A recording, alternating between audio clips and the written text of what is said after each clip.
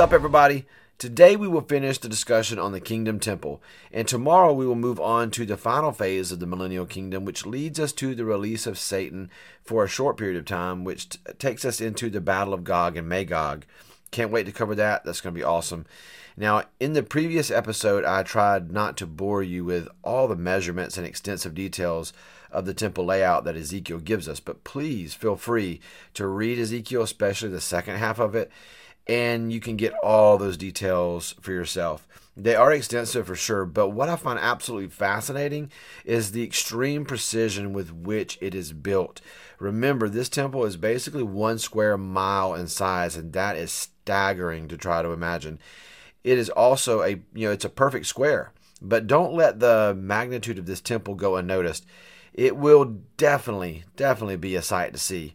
The perfection and detail with how exact these measurements are, along with the significance of those numbers used to build this temple. I mean, the significance of a lot of these numbers are they'll baffle your mind sometimes. But I will give you an example for what I'm talking about. Ezekiel tells us that there will be 10 stairs leading to the temple. 10 signifies God's authority and perfect or complete order, the complete order of God. Then he says those stairs are 21 feet wide. That is 7 times 3. That is also super significant. 7 is the number of completion, or it can represent 100%. And 3 represents completeness as well, but it is often a picture of the Trinity. It represents perfection, balance. The patriarchs of Israel, there were 3. Abraham, Isaac, and Jacob. Even the 12 tribes were broken up, and that's 3 times 4. And when they surrounded the tabernacle, they were broken into 4 groups, and each group had 3 tribes in it. So 3 is a super significant number. Even in our own government, it was founded upon the number 3, since we have 3 branches of government, and they're all supposed to be equally balanced in the sense that they're supposed to be checks and balances for each other. One is not more powerful than the other. At least that's the way it's supposed to be. But the picture here is that these steps lead to the holy place, to the throne of Christ, and that path up those stairs to the throne of Christ, it symbolizes God's complete order and perfection. Christ will rule with God's complete authority, and order will be maintained with perfection. Ezekiel goes on to tell us that believers will be able to see Jesus in the temple when they come to worship, and that will be during 2 feasts or festivals, as well as each Sabbath and the new moon. Those are the times when we will be allowed to come before him and see his glory and worship before him. Under Mosaic law, there were 7 feasts each year, all of which were a reference to various aspects of Jesus' ministry, to Jesus himself. But only the first and last feast are kept active for the millennial kingdom because of their spiritual significance.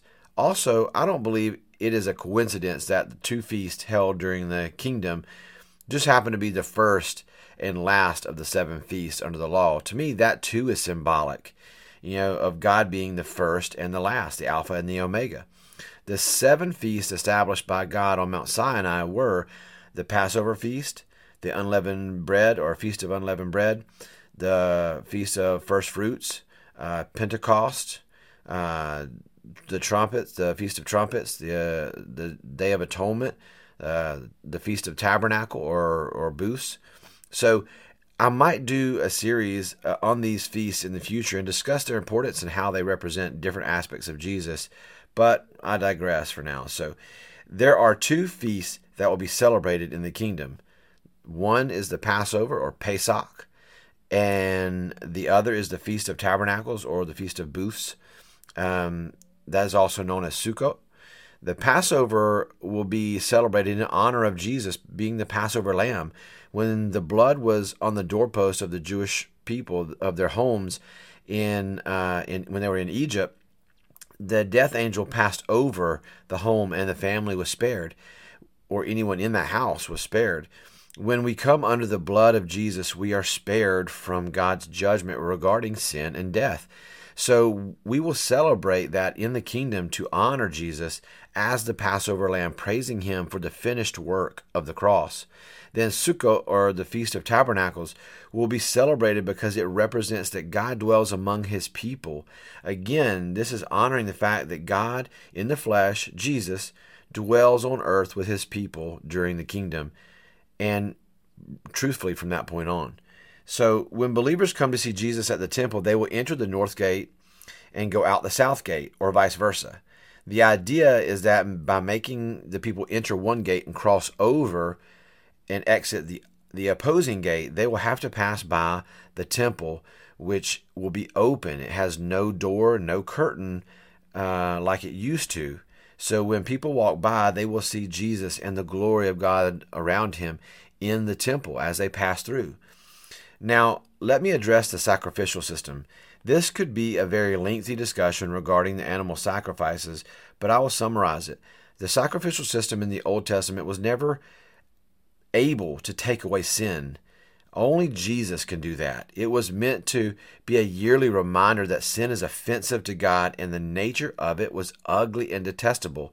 That is why the Old Testament saints went to paradise when they died, not heaven, because they had to wait on Jesus to come to them upon his death and preach the gospel so that they could have their sin taken away and covered by his blood.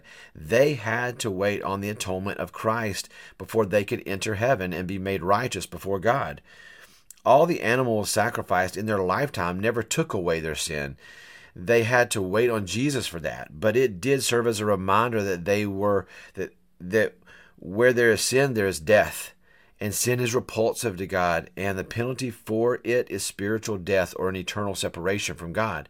So the sacrifice was a teaching tool for God's people to show them how ugly sin is and the cost associated with it.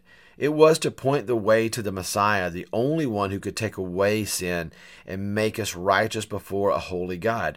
So in the millennial kingdom, the animal sacrifices will be reinstated as a reminder or a memorial to what Jesus did for us on the cross. In the same way, communion is a representation of the body and blood of Christ that was given for us and for the forgiveness of sin, and does not in any way detract from what Christ did on the cross, because it is a symbolic gesture meant to remind us of his sacrifice. So it will be with the animal sacrifices in the kingdom. All those who, with a natural body or a sin nature, believer or unbeliever, will bring sacrifices to the priest, who will facilitate the sacrifice on behalf of the people, not for the forgiveness of their sins, but as a memorial to Jesus, who was the ultimate sacrifice, whose blood covers the sins of all who put their faith in him. Jesus alone takes away the sins of the world, but during the kingdom, sin will be present, and therefore people will need to be taught how offensive sin is to a holy and righteous God. And Jesus will use the animal sacrifices as a means of teaching that principle, and the priests will teach the people that it represents Jesus and what he did on the cross, pointing them always to the finished work of the cross. Before Christ, the blood of the animals offered a temporary covering for their sin, but it could not save them or free them from the burden of sin. It was meant to foreshadow the perfect sacrifice of God's only Son, the sacrifice that would reconcile man with their God. In the kingdom, it will be purely symbolic and a memorial to the sacrifice of Jesus on the cross. It is hard for people to stomach and understand why the sacrifices will be reinstated. And maybe I'll do a study on the sacrificial system as well in the future, so we can see the significance and symbolism of it. But in the end, it is not up for debate, as the Bible is very clear about the matter. We just have to understand that all of it is meant to point people to God through Jesus, to show sinful man that they are unworthy of God's grace on their own, but through Jesus we can be washed clean and made into the righteousness of him, thus worthy by his blood of God's unending grace and mercy. It has always been about Jesus, and it always will be about Jesus. God did not have to allow any unbelievers to be born in the kingdom, but again, he demonstrates his grace, giving much opportunity during the kingdom for those born during that time to come to repentance and put their faith in Jesus. He is always patient with us, wanting none to perish.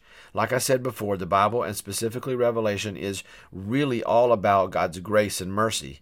But next time, we take a look at the events that lead to the end of the millennial kingdom as Satan is released once more for a short time, pushing us into the battle of Gog and Magog.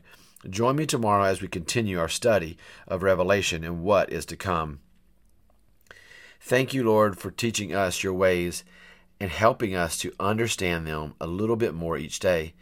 I may not always fully understand, but I trust you and I trust your word. I know that no matter what is asked of us, it is always for your glory and for our good. I pray that you would guide us with your wisdom and discernment in the days ahead. Help us to see the path you have for us and give us the strength to walk that path even if it's difficult. Because I know wherever you lead, you provide. You are Jehovah Jireh, and you are worthy to be praised.